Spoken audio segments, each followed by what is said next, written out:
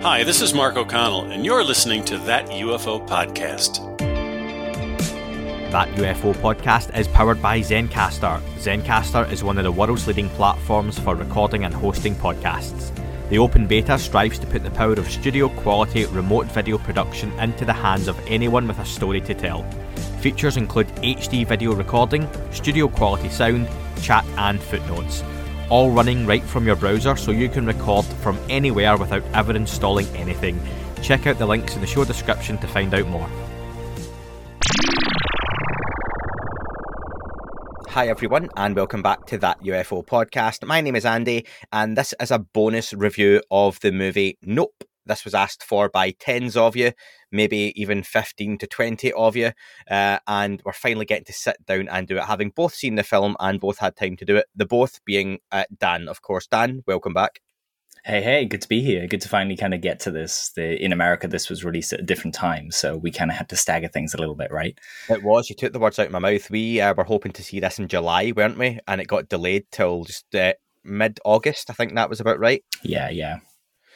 So the synopsis of the movie Nope is that Nope follows two siblings, Emerald and OJ, played by Keke Palmer and Daniel Kaluuya, respectively, who run Hollywood's only black-owned horse training ranch, and they discover something wonderful and sinister in the skies above, while the owner of an adjacent theme park tries to profit from the mysterious otherworldly phenomenon. Early on, the trailers for this movie, which, let me tell you first off, is written, directed and produced by the wonderfully talented Jordan Peele of Key and Peele fame. You may have seen the sketch show on Comedy Central here in the UK. I'm not too sure if it's on the same channel in the US, but I see a lot of the sketches normally on Facebook when they pop up in reels and stuff like that. Have you seen much of Key and Peele, Dan? A little bit. It wasn't really my cup of tea, though, but I'm a massive horror fan, so I loved it when he started doing horror movies. Yeah, so he's had some pretty big hits already for a very young filmmaker, film writer, director, producer, actor, entrepreneur that he is. Get Out, which people may have heard of, which also starred the same star of this film, Daniel Kaluuya, and the movie Us, which I've not seen either of those actually, but I know they're both meant to be very popular. This is sort of an unofficial trilogy. Even though the movies aren't actually linked in any way, shape or form, are they? There's just, people just seem to call it a bit of an unofficial horror trilogy because they were all kind of similar horror movies. Kind of similar in theme, taking ideas and just running with them as far as they can. They don't really think much about the implications outside of the movies. They always remind me of Twilight Zone episodes. Yeah, no, I can see that. Yeah, they've got like there's a plot, and it sticks to that, and it goes with what if, and bang, there's your 90 minutes, there's your hour and 45 minutes. Like the second one was kind of about doppelgangers living underground, and really, if you thought of it outside of the story, it just fell apart. But within the story, it's horror movies trying to say something about the world. Yeah, and I would say that very much, that's the tone of this one as well, which is fair. The early trailers pointed at this being a straight-up horror film, but with something paranormal, supernatural going on in the background. We got some glimpses of what may have been aliens, little greys, but nothing was confirmed until eventually one of the international trailers broke, and there was a huge flying saucer coming across the desert. Very quick, but it looked cool. Chasing them in broad daylight, which that stood out to me. I think that was one of my early comments to you.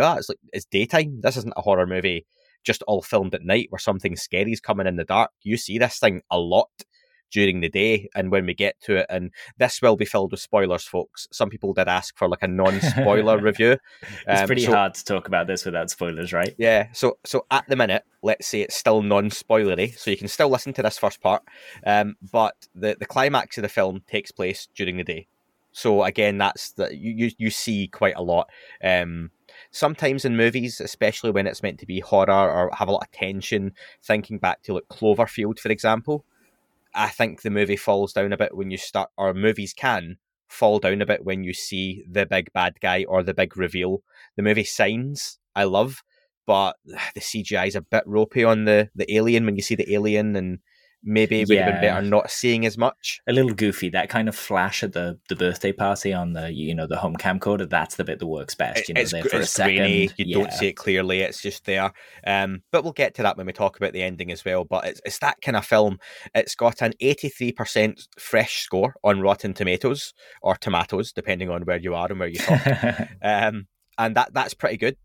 Audience score 68%, which is average. The film was made for $68 million. That was the budget, and has grossed $130 million. So it's doubled that, which is pretty good. Normally, I think you have to make double your budget back to kind of be breaking even, given marketing, advertising. Yeah, that's right. All that kind of stuff as well. So it's still going as well, and no doubt it'll make some money when it comes out on streaming platforms and stuff too. So I think looking at reviews and opinions of critics, it's been somewhat of a success, especially for a film tackling the UFO subject in a slightly different way to what we're used to, probably outside of very low budget Z-list films where UFOs are the protagonist or the antagonist. It tries to do it in a different way. So what we're going to do is just basically essentially plod through the film, what happens, and then there are some discussion points we've got noted down that we'll bring up as we go along as well, because there are a few themes within this to do with UFOs, obviously, that were pretty interesting and worth a chat. So at this point, if you are looking for no more spoilers, it's time to tap out and come back to us when you have finished watching the movie. Before we go into spoilers, should we just kind of give our out of 10? Yeah. How many saucers? Are we going with saucers? Yeah, that's exactly where I've got noted down. You're starting to get my pattern, I think. Yeah. Oh, no, actually, sorry, not saucers. I've given it 10 horses out of 10. Oh, I was going to say jellyfish then, but that might be a slight spoiler. But yeah. You're going 10 out of 10? Yes, I am. Did you say 10 out of 10 when we spoke privately? Or have you upped that score? So I think it was a little lower, but it's just sat really well with me since I saw it. The first viewing I've had a chance to watch it again, and kind of with my expectations in check, I absolutely adore it. Okay, so on one viewing, I think I said to you after I saw it, 8.5 out of 10, 8 out of 10. I think I'll stick to 8.5. I don't think yet I could push it to a 9. Maybe watching back with some understanding of some of the themes we'll talk about here. But yeah, for me, it's definitely worth watching. If you're listening to this and it's still in a movie theatre or cinema near you, do try and go and see it in the cinema, especially if you can get IMAX, that kind of enhanced audio, was well enhanced worth it. picture. I never got a chance to see that. It was a normal cinema for me. But yeah, please go and see it in the cinema if you can. And I like people when you get a chance to support cinemas too, because I'm a big movie goer, big fan of that kind of experience. Otherwise, watch it however you can, but I would definitely recommend it. But into spoiler territory then, Dan. Here we go. Yeah. Early in the film, introduction of we see some power cuts, noises stopping, something's around, and I think if you've got any incline into the UFO subject, early on I think you get the idea that Jordan Peele has either done his research fantastically well into the UFO subject in a lot of different nuances, or he's just a fan of the topic anyway, because I think he gets a lot of stuff right, or at least tries to get a lot of the stuff right. So again, whenever the UFO, as we find out early on, is around, you get the quiet, the birds stop chirping, everything goes silent, the wind stops moving, and there's just a tension which is built. And I think that's captured really, really well within the film, that it's like when you hear that kind of shriek of a violin, or the Predator's music plays, or the alien's about to arrive, the UFO, which is basically a bad guy, that it's the antagonist in this film, it's around. And I think that's captured really well from early in the film. Yeah, I mean, I'd argue that the UFO is probably not the antagonist in the movie. It's certainly the thing that sets off the kind of chain of events, but it very much paints a picture of humans being an antagonist to nature, and it's our expectations that kind of, mess with situations. They use Gordy the monkey in the film, the chimp, really well to kind of exemplify that fact, and then how the film is kind of split with people's expectations of what the saucer is and what it turns out to be, I think reflects that too. Okay, before we get to the monkey, and we'll talk about that, because that was one thing I wasn't too sure of, and you explained what you felt that was at the end after I'd seen it, and a few people I know had got in touch saying that had confused them too. We're introduced to a character, is it Angel or Angel? Angel. Yeah, who works in a tech store, pretty geeky, as a, bit of a UFO subject fan. I think you're atypical, stereotypical UFO guy. Yeah, he gets presents involved. He has a great moment, doesn't he, where he kind of presents like a whole bunch of theories whilst talking about the Navy UAP videos, Yes. which was really cool to see. Yeah, again, that was pretty early on, wasn't it? He talks about them changing UFO to UAP, talks about the Navy clips, and he's like, he's probably had the conversation that many of us have had to have at some point in the last couple of years with friends or family or work colleagues. And yeah, it throws a lot of information out there. To be fair, I would have liked a little bit more of that throughout the film, maybe in some way, shape, or form. But I thought it was a nice nod to, if you're an up-to-date fan of the subject, if you're a social media follower on any of the platforms and discuss UFOs, whether it's Twitter, Reddit, Instagram and such, Facebook, then I think you'll have appreciated, oh, yeah, Navy clips, okay, cool. I wonder, that this kind of came into my head at the time, and I don't know if it was something they said in the film or not, but looking at the UFO to UAP, it seems to be going back to UFO, even within the language we're seeing in some of these bills that are coming out, because there are so many acronyms now. We had UAP and people were like USOs, and then UAP. What was the other one? Unidentified. So it was unidentified aerial / undersea phenomena. Yeah. And it started getting a little bit hectic. And at the end of the day, every one of them is UFO. Yeah, absolutely. Yeah, and I think people are almost more comfortable again using that language, that it's been creeping into the mainstream, the UFO, UAP subject, that UFO is losing a little bit of that stigma slowly. And yeah, that was interesting for me. Angel says he's an Ancient Aliens fan. So Ancient Aliens got some advertising on there. I imagine this is something Jordan Peele, again, either watches or used for research for this film too. And Angel even says, Ancient Aliens, you should watch that. So it got a nice plug. And there was a small part of me hoping, I wonder if he'll say listen to that UFO podcast. But no, alas, no. Disappointed Dan never got any stickers out there for them to stick on stuff, or got to the location when it was being shot. We'll get some to Jordan Peele's agent, and hopefully we'll see them pop up in the background of the movie, like one of the the band T-shirts that he loves including. Yes, yeah, you never know. But I thought there was a lot of nice nods early on in the film. I thought the premise was set up well. They essentially they see the UFO. Well, he sees glimpses, doesn't he, of it behind the clouds. Again, we've got daytime. He sees it at nighttime too. He sees the lights in the distance, which grows bigger, and he sort of gets chased by the UFO. And I do think the UFO is it is the bad guy, but it's very much treated like a wild animal, isn't it, Dan? And maybe it's like, it's not the UFO's fault that it's chasing people and hunting people and ultimately eating / killing people. It's just what a wild biological entity does when it's threatened or unsure or uncertain or potentially frightened. That's the way it's treated. Yeah, absolutely. OJ even says at some point, someone says you can't go out into the fields because, the UFO is there, it's going to come get you. And he makes the point of, well, you go inside then, I've got mouths to feed. And that's exactly the same point as the UFO. It's just they're feeding. They're in what it thinks is its territory, right? Yeah. So it's just very neutral. We talked about prey, and imagine the predator uses the jungle and the trees to hide, and they are still having to hunt. They're still having to go forage for food, forage for shelter, but they're aware something is out there looking for them. And the UFO is using the clouds as its trees, and it's dancing back and forward in the sky and hiding behind hills, and that's their jungle. So they're looking at this expansive desert where it's no man's land for them, and they're very exposed to what this is.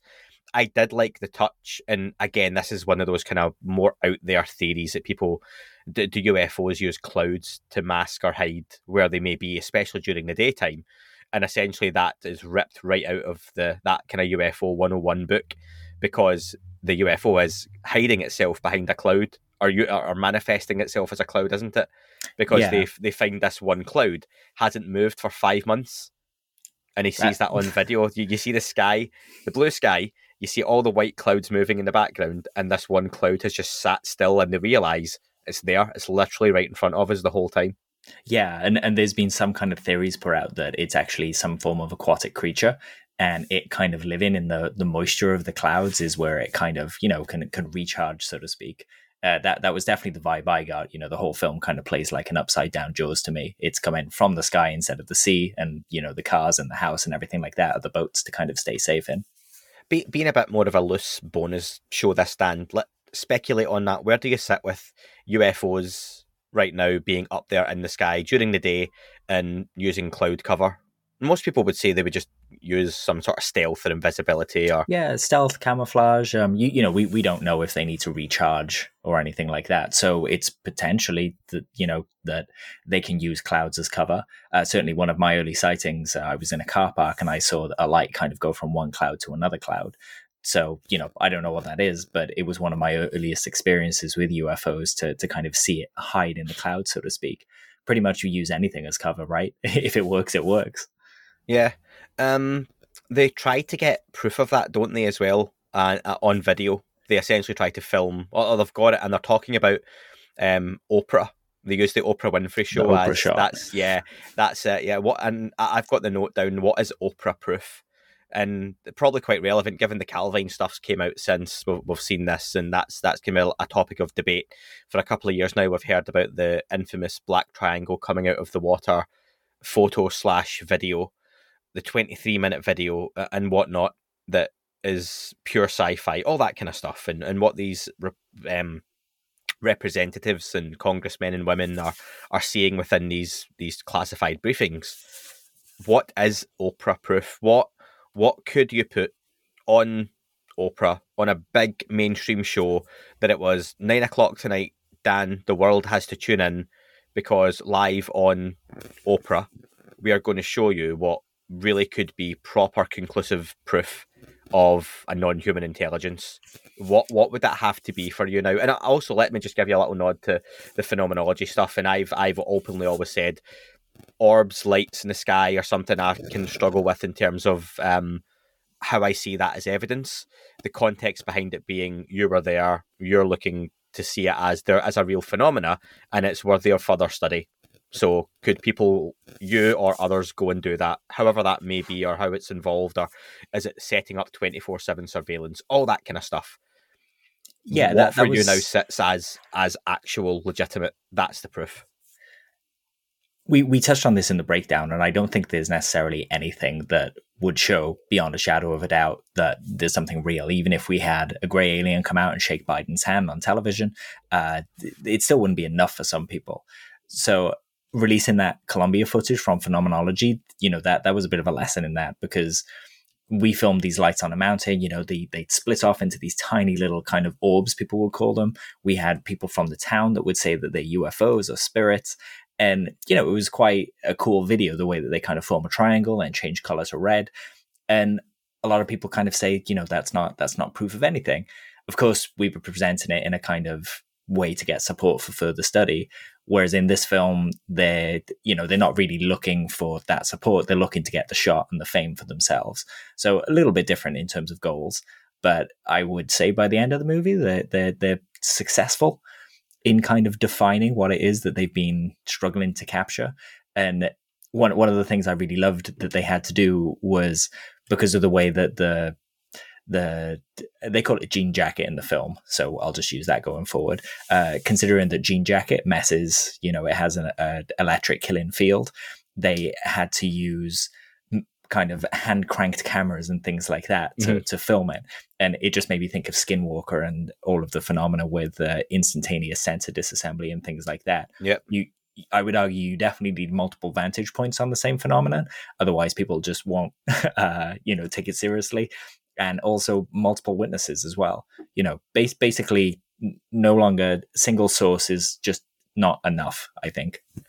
Do you think, does size matter is probably an appropriate statement, but in this case, what if we got a video of something, but again, like a Phoenix Nights, great program for anyone in the UK who's seen that, Phoenix Lights type event, but we see size of a craft, because I think we're at the point now where anything that is 40, 50 feet or below, including a Tic Tac, is passed off as potentially man-made. It's a drone, it's advanced technology. But if we got something on camera through the Navy with witnesses and such, that you're looking at 400, 500, 600, 1,000 feet in size, would that change the conversation? Because all of a sudden, you've not got 1,000-foot size drone, not even having to get to the football field size, and I just wonder if that would change people's minds a little bit more, that that sort of shaped flare could be anything, but yeah, it was this size and you can see that on a camera. I wonder if that would make the difference. Potentially, but then you still get people bringing up the dirigibles argument. The giant UFOs seem to be kind of quite slow. We don't see those kind of instantaneous turns and speeding off and things like that. So yeah, potentially even something like that, some people would kind of naysay about it. So this is where we are with it now. You got to kind of take what you can gather and move forward, and essentially ignore the skeptics. We need to accept yes for an answer here. Did you know that podcast advertising is way more effective than display advertising, with 67% of listeners remembering brands and 63% making a purchase after hearing them? Whether you want to diversify your ad spend, add a new marketing stream, or test out podcast ads, Zencastr's Creator Network makes it easy for brands to connect with podcasters. Zencastr's mission is to make podcast advertisements as easy and accessible to business owners as Google or Facebook. Host-read ads like this are the most effective form of podcast advertising. Zencastr works with podcasters to help create unique to them ad spots that create brand awareness and conversion. Zencastr's Creator Network is the perfect place for you to get into podcast ads and sponsor your favourite creators like me. I've worked with Zencastr now for some time, and they truly put the content creators and the listeners at the heart of what they do. As a huge fan of podcasts myself, and I really mean that, I love podcasts, I often buy products or services that I find useful to me based on those pods that I'm listening to. It supports them, and there's usually a good discount to go along with it. So if you're interested in sponsoring this show or another podcast with adverts for your business, go to zen.ai/that UFO pod 1, that's the number 1, or click the link in the description and fill out the contact information so Zencastr can help you bring your business story to life. Some people will pick up on ignore the skeptics, but well, the debunkers, let me just say that, skeptics is fine. I would argue that in a lot of ways, you and I are skeptics. We always work through the data. We're quick to, not be like, it's definitely aliens. We look at all the different possibilities. When I say skeptics, sorry, I meant debunkers, the people that start with the idea that it's not a thing and stick to that. But yeah, debunking is fine as well, because we've done that. We've done it recently, not to go into detail, but the idea of going out to deliberately debunk everything, no matter what you have to disregard in terms of data. And I think that's something Gary Nolan said on Twitter recently as well, that there are people that are deliberately ignoring data that isn't, it might have been Eric Weinstein actually, that data that isn't relevant, and just cherry picking certain aspects of data to do with a case, an event, or whatever it may be, and going with, but if I just look at this, then I can totally negate it being anything anomalous because that could be this. But I've got to ignore X, Y, and Z, which are actually totally relevant in the case as well. So it's got a lot of moving parts. It came up in your conversation with Rizwan Virk in your talk about simulation hypothesis. He brought up the idea that how long it took humans to become accustomed to the idea of meteors, of space rocks, and that because a lot of scientists just didn't think that they were rocks, up there floating about, whenever one was presented to them, they were just like, well, that can't possibly be from space, and they wouldn't even entertain the notion. Whereas now, obviously, people pick these things up in their back garden. It's a foregone conclusion. It took us a while to get there, but along the way, a lot of scientists, ignored the data. 100%. Something I missed out on before was when they were setting up the surveillance equipment around the property, the mantis on the camera. blocks I the like view. that. And is it one of those little synchronicities, or that they're trying to get a good picture, and it just happens to be a bug lands on the camera, and is it basically obstructs the view that they have of the UFO potentially for the whole time. But I said to you, didn't I, that do you think it was a praying mantis deliberately? Because people talk about mantis type creatures or entities or beings being something they've encountered, especially on like abductions or kind of experiences like those. And yeah, you sort of agreed with me, didn't you, that that's not just by chance. They've put that in there as a nice little nod to. Yeah, definitely. And as well, it kind of touches on the idea of, and we'll talk about it with regard to the shoe, no doubt, soon, at the beginning, the stood up shoe, that, there are such a things as bad miracles. They're kind of coincidental timing, weird things that don't really add up to much good for anybody. So, it's a miracle that it happened, but it's not particularly great. So it kind of just sits in this place where it's just frustrating. You end up kind of thinking, I can't believe that happened. Yeah. So we get the tagline at that point from OJ of "What if it's not a ship?" So we've seen there is a metallic disc in the sky, and for anyone not well versed in the subject or not that into it, potentially, if you're just a member of the public going along to see the film, you're going along to see a flying saucer. But the notion is then introduced, as we've sort of alluded to, it's something else. And we find out it's eventually it's alive and it's a living organism. It's biological.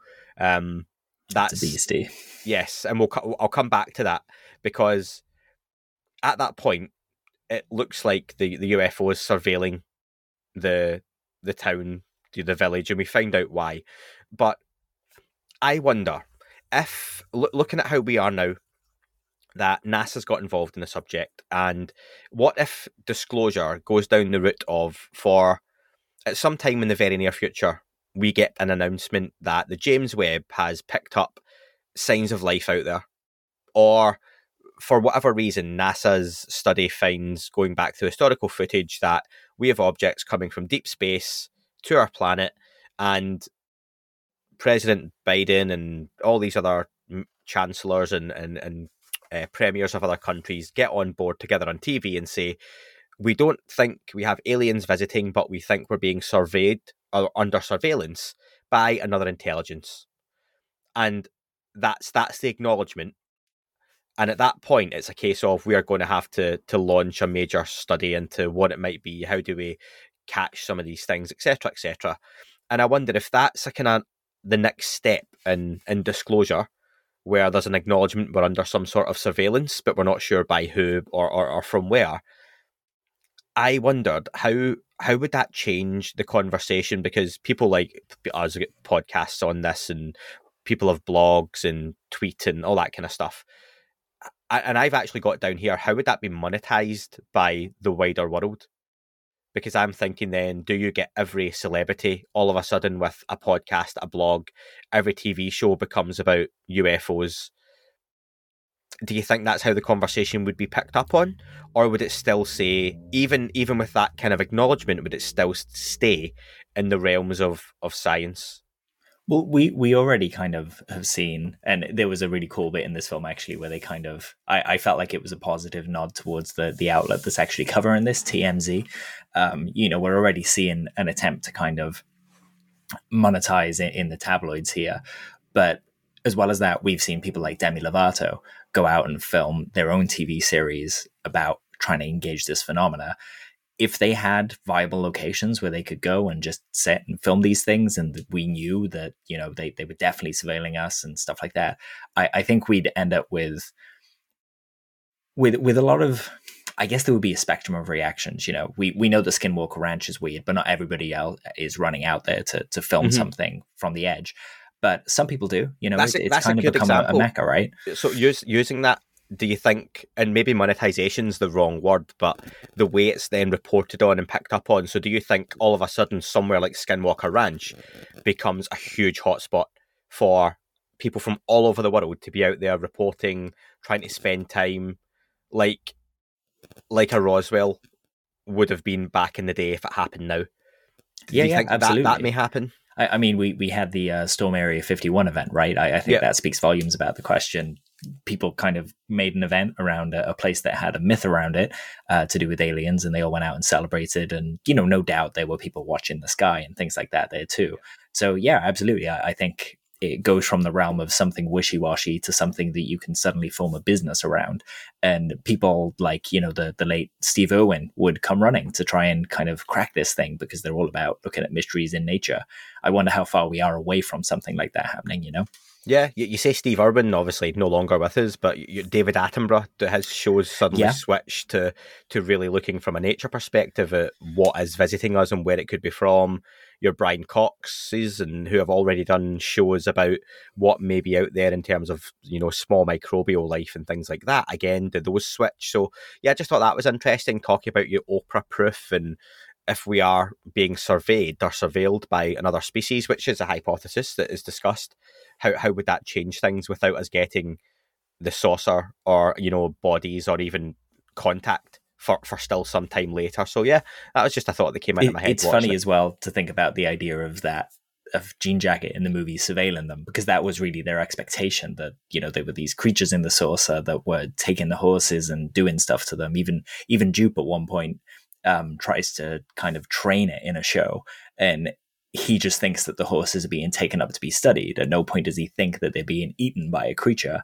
And it just speaks to that, again, subverting expectations, which is what I think the film was all about. I really love that it will take, for someone like my mom, who isn't into the subject at all, she's probably never heard the idea that these things could be creatures. So she now gets to watch that and kind of go, that's a different way to think about it. I wonder what other possibilities are there. I don't know if you mentioned Jean Jacket, who produces or tries to film and capture these with that older equipment, usually makes nature documentaries and captures wild animals in their habitat, and that's why they get him on board, like you say. But you also mentioned earlier about Gordy the chimp. Yes. And there's a running theme through the film where you see clips of Gordy being on a kind of 70s, 80s TV show, one of those kind of typical sitcoms, canned laughter audience, all that kind of stuff. And we see that something really bad has happened, where you can kind of instantly realise that Gordy has went a bit crazy and attacked people on set. And one of the kids who becomes a ranch owner that you'll see if you watch the film, he's hiding under a table. You see the chimp basically destroying and mashing someone's face in off camera, but you can see it kind of happening. You see their feet, and you see the fists going up and down. And I wasn't sure at the end of this what those clips were trying to put across, other than in the background there's a ballet shoe or a shoe which is standing up on end as if gravity isn't quite working at that one point and something's affecting it, because it shouldn't be able to balance the way it is. But I asked you when I came out, I didn't quite get why the chimp, other than it being affected by something, and you made the comment. I'll let you explain it actually, because some people have asked about what the Gordy stuff was. Yeah, it took me in hindsight to kind of click with it as well. On second viewing, the idea that, for one, Gordy wasn't one chimp. It was several chimps that they were switching out on the TV set. And we know that Jupe, as a child, was on that show. He was the only person that the chimp didn't attack. In fact, he kind of gave the kid a fist bump because the kid, through this kind of weird chain of events, actually, he was the only person on set to not look the chimp in the eye and therefore not be seen as aggressive or a threat. Yep. And what he was actually looking at was this stood up shoe. So in a way, the shoe saved him. So that brings us back to this idea of bad miracles. Diana Pastolka touches on these things. They're not necessarily beneficial for everyone, but this freak accident of, chaos happening and this one shoe being stood up managed to save the kid. And it's kind of ironic that kid then grows up and suffers exactly the same fate through doing the same things as the adults on that TV show, which is essentially taking an animal out of its natural habitat, putting expectations on it that it can perform a certain way, and very human expectations as well, and then expecting that to go well. We're always kind of setting up spectacle and expecting it to go a certain way. And it's one of those examples that shows us that nature kind of does its own thing. It's only that it's allowing us to interact with it, that everything feels safe. And then that's reflected throughout the film with, they have shots of kind of, snakes kind of taking their prey and things like that. But I would say that it's reflected in Jean Jacket, the saucer, and the way that Jupe tries to train it, and it eats a decoy horse and gets very angry, and that's where we get that whole sequence of it just pouring blood on the house, kind of as a I mean, I can't swear, but as a little thank you for injuring it, I guess. Yeah. And again, just subverts that expectations. I think OJ is the only person to actually respect it as an animal, and he might come out unscathed. I wouldn't like to say for sure, but he certainly knows how to interact with it by the end of the film. You see, that middle part of the film is very much the UFO attacking, capturing people, causing some chaos, and like you say, OJ sort of realizes how to deal with this phenomenon, and it's treating it like a wild animal, treating it like that chimp. And as the movie kind of wraps up and gets to its climax, there's not many people left in the area that haven't been eaten or taken away by the UFO, and they basically have a plan to try and kill it as such. And we won't ruin too many of the details. I'd recommend people watch it. However, this is the point where it's very much confirmed that the object is biological. It's not just abducting people; it is literally consuming them for nutrition. And there's a form change towards the end. I didn't quite get on board when that happened. I was liking the saucer with the biological inside, and it changes into a really jellyfish-like, papery, one of those like ribbons, and you get those dancers who go up and down on the ribbon. Yeah, I know what you mean. It was very wavy, and I very, very angelic. Yeah, when people talk about the tubular bell type logo or thing that was seen in Skinwalker Ranch. Was it Colm Kelleher who saw that? That's right. Sorry. I forget his name now. Someone's going to be yelling at the screen Lakatsky? right now. No. Yeah, sorry, Lakatsky. Yeah, when he was at Lakatsky? the ranch, he saw it over someone's shoulder in the kitchen of the main place at Skinwalker Ranch. Yeah, so there was a weird sort of figure, and it becomes this almost like kind of strange angelic type being while it attacks them. I appreciate it though that they really tried something else and go, look at what this may be. It's not human. It's something totally different, and it's not what you're expecting. The greys that we see in the trailer that you expect to see in the film earlier on in the movie turn out to be kids dressed up playing a prank. So I like they kind of give you that swerve that it's not little grey aliens running about. It's a biological creature, and here's what it is, and that'll blow some minds of some of the audiences. Those kids as well, the suits that they were in, they were sent by Jupe, who had the experience with Gordy when he was younger, and I thought that the aliens kind of looked, whilst they looked owly, they also kind of look quite chimp-like when you go back and watch it, and it speaks to the trauma that he picked up from Gordy and that other experience that he was trying to capture. Yeah, while they're doing the kind of end sequence and they're trying to capture the UFO with this elaborate setup, we also see the difficulties of capturing a UFO video with, things turning off, electrical equipment failing. But they use that to their advantage as well. They have Jean Jacket with his older crank handle cameras, but then they have to change the film, which is obviously a point where the UFO moves, and they're like, quick, change the film, and you're going to miss it. I appreciated that they captured that. I used to work in films, and whenever you deal with film, you've got to put it in a tent where you can't look into it. Otherwise, if there's any light goes in, it ruins the film. So you have to do it blind, just through gloves in this kind of tent that's blacked out. And they took the time to kind of capture that. You could see Angel's frustration with there at one point. And I was like, they got that You feel accurate. That frustration because you're like, I want you to film it. And ultimately he has to sacrifice himself to keep filming as well, doesn't he? And so I would say that he doesn't have to at all. That's one of the moments in this film where it's kind of a racial statement. The white man is stood on the shoulder of the minority. He's trying to get the credit again. He just kind of, he's after this one perfect shot that he keeps talking about the whole film. And then he realizes basically that he can go and stand in front of Jean Jacket. It'll consume him and suck him up, and he'll have, the greatest legacy known in Hollywood, basically. And there's a whole racial undertone to the film, and you'll see that from the beginning, which is really well done. But I'm not going to comment on racial stuff. I don't know enough about people's hardships and whatnot. I think it kind of all leans into the idea that we all judge each other as caricatures before we judge each other as humans. Yeah. And that extends to the animals as well. Jordan Peele loves animals, and they kind of, when you interact with them, sometimes you get this existential reflection. When you see a dog that seems a bit more switched on than you expect dogs to be, they're quite smart, and you kind of think, wow, did we just communicate? But they're almost a way to reflect on, what it means to be human. And they're a real reminder of how we tend to treat things that we don't think of as human as well, including each other. At the end, we get somewhat of a happy ending. As expected, the saucer being is tricked into consuming something which then destroys it. Dan, at the end though, Keke Palmer is left over, Emerald, the sister, and she's a character who has a little arc which you come to, I think, really like her by the end of it. I did anyway. She's a bit obnoxious at the start. She's got great swagger. Yeah, she's very different to OJ. They're all very different people through in the film, the characters. It's a very small cast. It seems like one of those COVID films. Again, small cast, out in the middle of nowhere. So yeah, had its issues in filming, like many films coming out now did. But I liked her quite a lot by the end of it. Her character has like a redemption arc. But OJ seems to sacrifice himself as well. But in the closing scenes, you see OJ triumphantly on a horse and just outside a gate.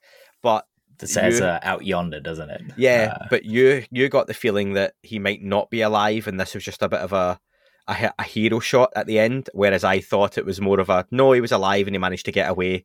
Yeah, and again, it's one of those things that, earlier I said, when you think of these stories in Jordan Peele's films carrying on afterwards, they're kind of loosey-goosey. You can interpret a lot in them, and they don't necessarily always show you on the face of it what it's about. But the second time I watched the movie, you don't see him. He makes the gesture that, he's going to watch this. He's going to watch Jean Jacket to kind of get it to come near him, because Jean Jacket sees it as aggression and kind of takes on anyone that looks at it. But then Emerald takes the kind of looks at it, and it chases her. And we have this great moment where she does this cool Akira bike slide into the town, and then releases this giant person balloon that it thinks is looking at it, and it kind of consumes it. And the whole film, I mean, it kicks off with that great little story about Edward Muybridge and the bet that he made to prove that a horse's feet will all come off the ground at one time. So the story goes that they set up a whole bunch of photography cameras along a racetrack with some triggers, and as the horse ran past, it would take photos, and when they put those photos in order, we essentially had one of the first moving pictures, the first movies. But no one knows the jockey's name, and that's a true fact in life. No one knows what that jockey was called. But it was a black jockey, and we all talk about the achievement of the white guy who figured out how to make movies, but never the person that was actually in the picture. And it's a running theme for Em throughout the film that she wants people to know her family name because she was related to the person that was on that horse. Mm-hmm. So when we get to the end, and we get this nice kind of just shot of her crying, looking as all the reporters are coming in, and she finally has that proof of the pictures, and probably all those reporters filmed what went on from another angle as well. She then looks out, like you say, and sees OJ on a horse, kind of looking all heroic and things like that. But the second time I watched it, I really got the sense that he might not be there anymore. That actually this was her upset, the fact that this bit of spectacle to capture to get her Oprah moment actually has ended up costing her everything, and whether it's worth it or not is kind of the point of the film, right? It's but she's made him proud, like he would have been proud of that. Exactly. Yeah. That's certainly the way that it's painted, isn't it? Like that they achieved what they set out to do, and the world is going to know their name whether they're both there or not. The film ends there. I think I said to you what I would have liked to have seen during the credits would have been small intersplicing of Emerald on Oprah and other shows as she gives them and shows the evidence. I thought that would have been cool if they could have got some clips like that in. Yeah, the reactions would have been cool. But I guess by that point, a lot of other footage would be coming in through the the media that was arriving just as. But then there's an assumption that the media caught that, and I talked with Riz and other people about the idea that what if they saw nothing, and she's got this proof, or that could have been the clips where she goes on these shows and they're like, but the media coming in, they saw the explosions, but there was nothing in the sky. and they never saw or never had that same experience because of where they were, proximity, all that kind of stuff. Or again, it was no, the angle of the sun actually stopped the cameras picking anything up, all that kind of stuff, because she has to, her proof, it's quite clever, it's in the well, isn't it? And it's a picture where you all look in a well, and you put in like a penny or a dollar or a dime, whatever it is, and you take a picture, but the picture comes from underneath looking up. And that's how she manages to finally capture, which I thought that was very, very clever. A way to do it. And the pictures come out and you can see something, but it would be a case of, if the cameras never picked that up and there was no testimony other than hers, the picture proof is probably no good. Yeah, she ends up just being another person on television insisting that this stuff exists and being ignored, right?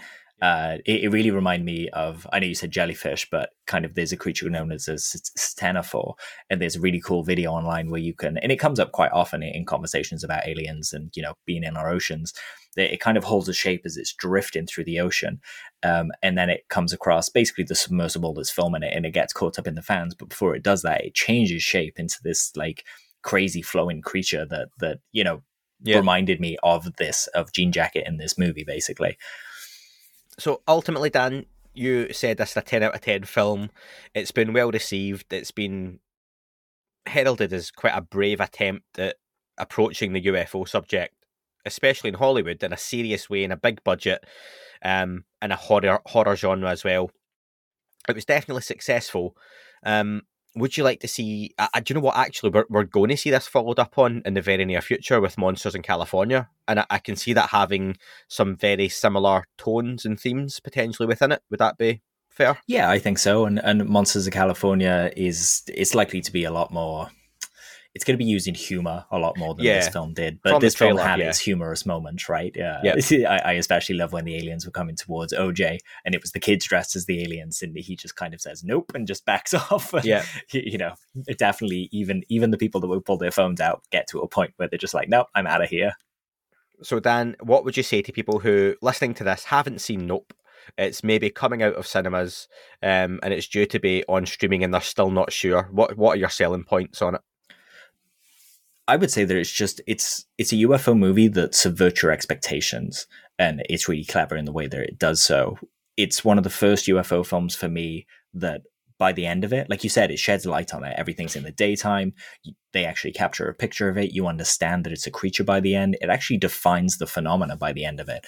But I wonder how many people would, you know, once say, for example, the media caught it and everyone believed her and saw the photos, I wonder how many people would have stories that said, you know, that isn't what took me. That's something different again. And so, you know, ufology lives on to fight another day. But it was really provocative in the things that it made me think about. And I especially loved in IMAX, kind of my eyes were darting all over the screen, looking around in the sky to kind of try and catch something. And it was really cool that the opening shot of the house at night has just a triangle of lights over the top of it, which I thought surely has to be intentional. And there was another really cool idea that the UAP means Universal Apex Predator. I enjoyed that. I will just say, I think it's on its own, it's a good movie. And if I had gone to that not being a fan of the UFO subject, I think I'd come away saying, yeah, do you know what? That was decent. I like that. And I think if you're listening to this, you are a fan of the UFO subject, I would imagine. You will like this movie. It's got enough nods in it. And do you know what? Whether you like it or didn't like it, or what your thoughts, stick them in the comments below. That would be appreciated, or drop us an email, drop us a message on social media. That would be very much appreciated. Our next sort of review type show that comes out will be our regular documentary review, and it's the Dorothy Isaac documentary, Dan, isn't it? Yeah, that's right. We're going to be looking at Dorothy Isaac and seeing what we think of the case, really. I hear that the book goes a lot more in depth, so I'm going to try and have a gander through that and hopefully bring some more information in. But yeah, let's see what Dorothy's story is all about. Yeah, and this has gone up early for people on Patreon, Apple, YouTube, everywhere else. Probably a good week or so before anyone else got it. So thank you very much for supporting. Appreciate that. And if and when it's come out on the free feeds, thank you for listening. Very much appreciated. And Dan, thank you. Thank you. As always, the only thing I'm sad about is that we couldn't do this in a cinema whilst watching it together. We do annoy all the other punters, right? Would I be sad about that? Nope. Nope.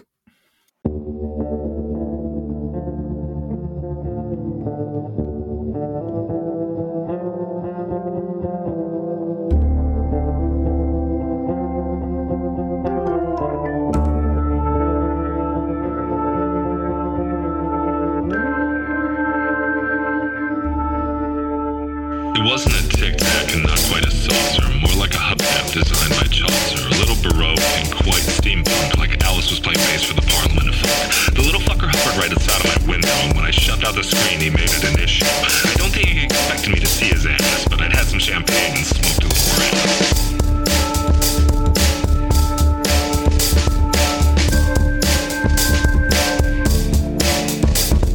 Meditative gamma state full on meta. Can't imagine how it could have been any better. I got to the top of the stairs and there he was. Like, you awake? I was about to abduct you, cuz.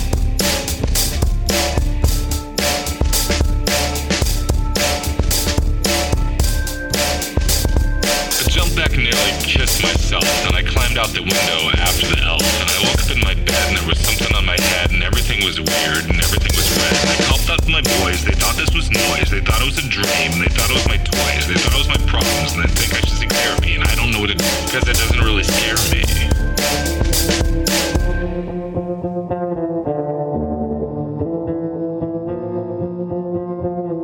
If you really want to know who I think may be, I think it's you.